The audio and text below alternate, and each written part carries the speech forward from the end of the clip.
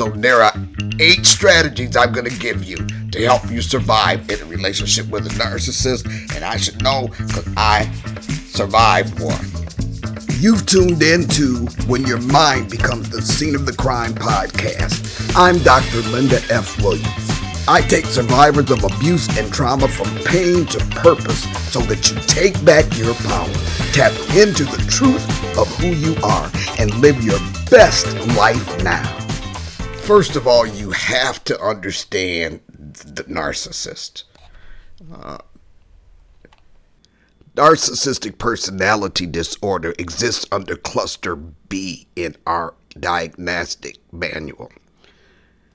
It includes an over-exaggerated perception of one's importance, a belief that they're more important than others, fantasies about power, success, attractiveness, and insensitivity to the needs and feelings of others, exaggeration of achievements or talents, expectation of constant praise and admiration, arrogance, envy, and taking advantage of others.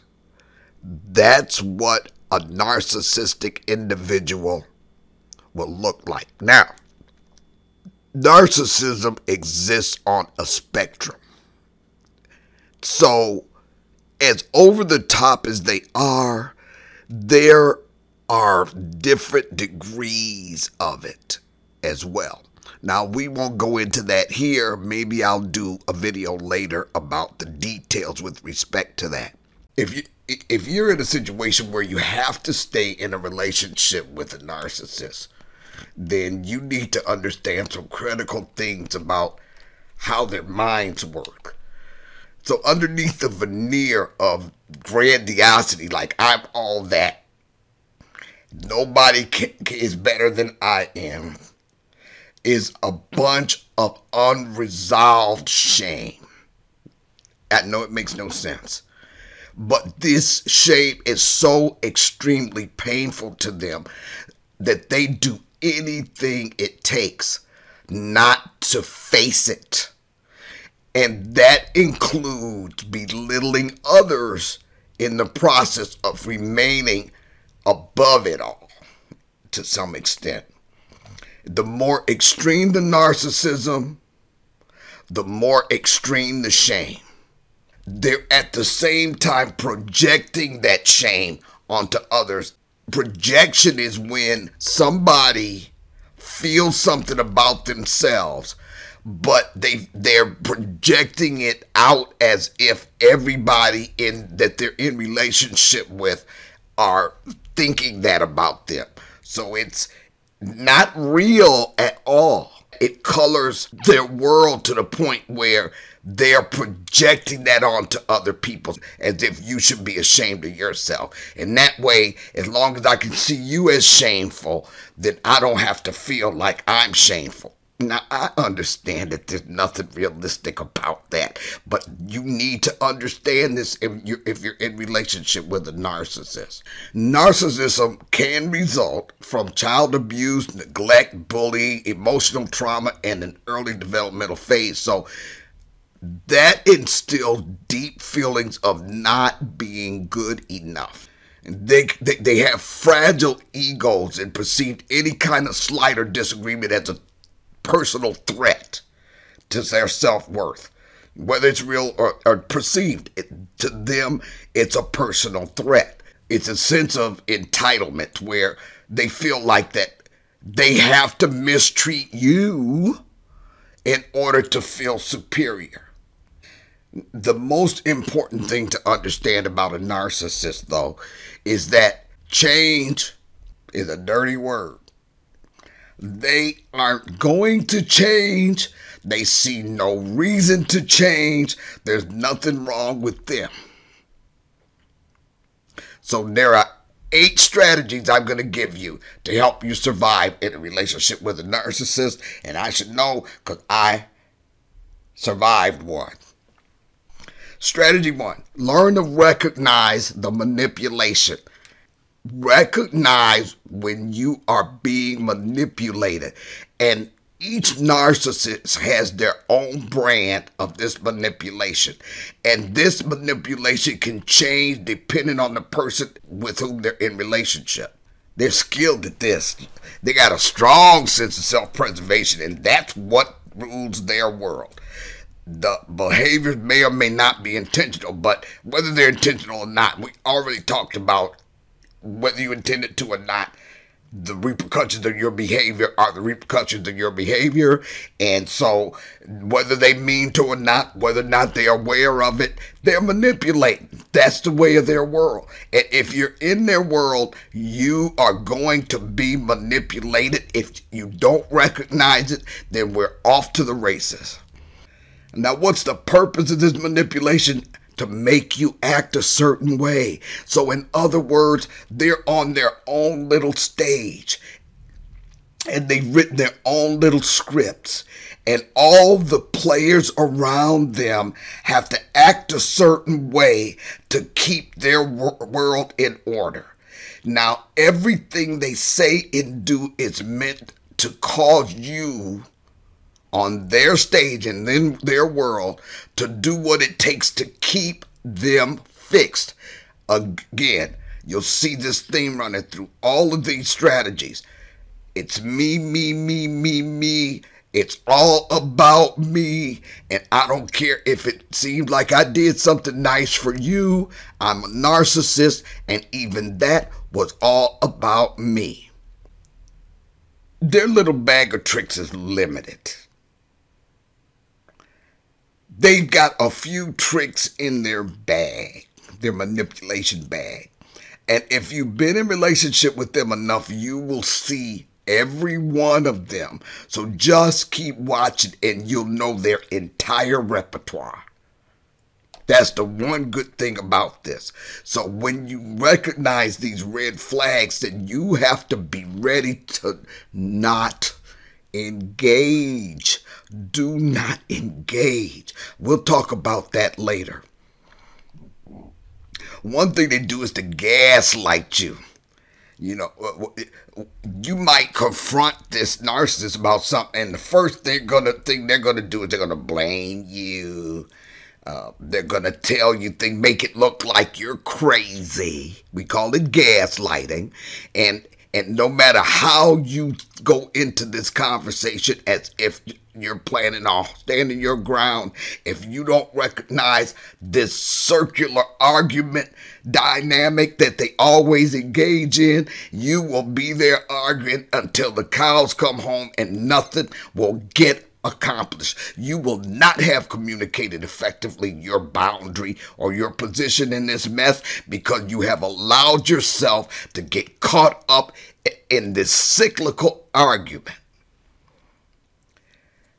You need to come up with some ways to communicate with this joker so that you know how to stop that cycle and cause them to own their crap in this. So sometimes that's going to take you just being silent and letting them jibby. This is the challenge with that. They're going to jibby and know just how to push your buttons. They're going to know exactly what to do to trigger you. You have got to fight it. Never let them see you sweat. Let them talk till the cows come home. If you have to leave the room literally or figuratively, that's what you do. Just nod and smile. Nod and smile. Now you thinking about dinner. You thinking about the grocery list. You thinking about your list of chores. They don't have to know that. If you got to sit up under that, then you're going to have to check out, leave the room while they're jibby. Because this is the deal. If they're in the gaslighting mode, you are not going to win that argument. Shut it down. The other thing is shaming. All of these things are what I call blame the victim. You know, this is those subtle sarcasms, attacking your self-esteem and punishing you in some way for your transgression. The other thing is guilt tripping. Okay, they did wrong. You want to call him on it. Some kind of way they're going to always twist that to be your fault. You're responsible for his feelings. Okay, you're responsible for her feelings. If they know that your trigger is abandonment or rejection, then they will use that against you. Whatever it is that they know about you, they're gonna use it against you. So say you're in this relationship and you feel it, you're in the idyllic phase of it, and they say that they're caring and everything. They put that on. Like all of that, the caring and everything. And then you find out later that it's a monster underneath, okay? Anything that you shared with them intimately about your emotions or yourself, count on it flying back at you at the speed of a tennis ball across the net, because they will use that every time to shame you. Just be ready for that. Love bombing. Oh my goodness, I've been here too. At some point, it's a love-hate, hot, cold. There is no in between with these guys. Love bombing. They're lavishing praise. Not meaning it, but it suits them at the time. So that they're withholding the cruelty that's really lurking behind the curtain here, and love bombing. Hot and cold. Hot and cold. Then they want to invalidate you, convincing you that your reactions are irrational, overly sensitive. It's a projection again. They're invalidating what you're trying to tell them. Why? Because they cannot stand that blow to the ego. Minimalization, suggesting that your role or impact or feelings or experiences weren't important enough to merit consideration. You're living your life. You're a human being. Don't matter to me. It's not helpful to me right now. And then the rage, you're going to see this thing where they go into these rages, irrational rages, flying in a sudden onslaught of fury. The minute their ego's threatened, you're going to get threats back at you. You're going to get rage back at you. Then they're going to try to coerce you, demonstrations of rage and aggression and force or threats to get you to comply with them. And then future faking. I call this moving the goalpost. They assure you of future positive experiences together, and they have no intention of fulfilling any of them. They're just doing this at certain times to maintain your loyalty. If they feel you slipping out of their hands, future faking. Making all these promises that you never see come to fruition. The only way that you can fight these things off is you're going to have to pay attention to how this particular narcissist manipulates you. Because when you see that, then you can reduce this power they have over you. Strategy 2, cultivate healthy relationships. You need to be kept grounded. This is where what I call your list of truthful, trusted others comes into hand. But first, let's talk about the fact that if your narcissist is also an abuser, the first thing an abuser does is separate you from your family, your loved ones, and your friends. You cannot allow that to happen, because they are the only things that are going to keep you grounded. Because once you step into the narcissist world, they're going to snatch the rug out from under you emotionally in any other way that they can, because they cannot allow you to hold them accountable. They can't allow you to any blows to their ego. So what they want to do is keep you in balance, and they cannot keep you in balance if you keep the healthy relationships in your life. These people are your truthful, trusted others, and they're going to try to isolate you from them. You got to fight that tooth and nail, okay? You want to manage your expectations. This is strategy number 3. Remember, the narcissists are resistant to change. They're not going to change, period, point blank. That's all she wrote, the pencil broke. So if you're staying in this relationship because of all of this future faking they're doing, and you're not seeing any evident change, then you need to make some decisions for your life, because it's never going to get any better. Number 4, understand their limitations. And one of the major limitations they have is that they are incapable of making attachments. They are incapable of that emotional intimacy that you may seek. They are incapable. even if they wanted to, which is not likely. They're incapable. So you need to quit expecting that out of them.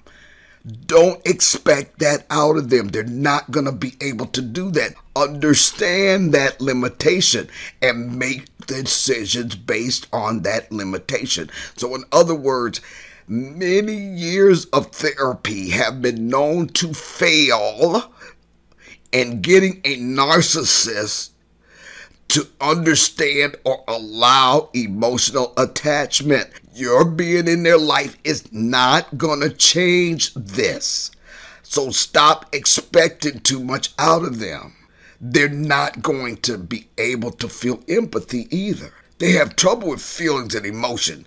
They're not going to allow themselves to feel that with you. They can fake that with you. And generally in the beginning of the relationship, they will fake that with you. But that facade is going to crack and you're going to see the real person. Now, they're not going to find it very beneficial to them very often in the relationship to be that. Let them back into their love bombing, thinking again, that's manipulation. So understand that they're not capable of that kind of caring. Also understand that rage, manipulation, and attention seeking will happen. That's them. That's how they keep themselves from facing the shame and the inadequacies that are driving the narcissistic tendencies. So you're going to get rage, manipulation every day. And attention seeking, that's who they are. So you have to start expecting that out of them and make a decision. Am I willing to put up with this? Do I really want to love this guy so much that I live like this? You got to decide that. So if you have come to a point where you are understanding who you are, okay, and you have drawn some values and boundaries in yourself about what you want in a relationship, here's the truth. If you're with a narcissist, your needs are likely going to go unmet. Period. They're strictly transactional creatures. I'll give you this to get that. I'll do this to make you give me this. It's transactional, and true love is not transactional. Thank you for joining me today on When Your Mind Becomes the Scene of the Crime podcast. Schedule your free breakthrough session now at lindafwilliams.com. That's lindafwilliams.com.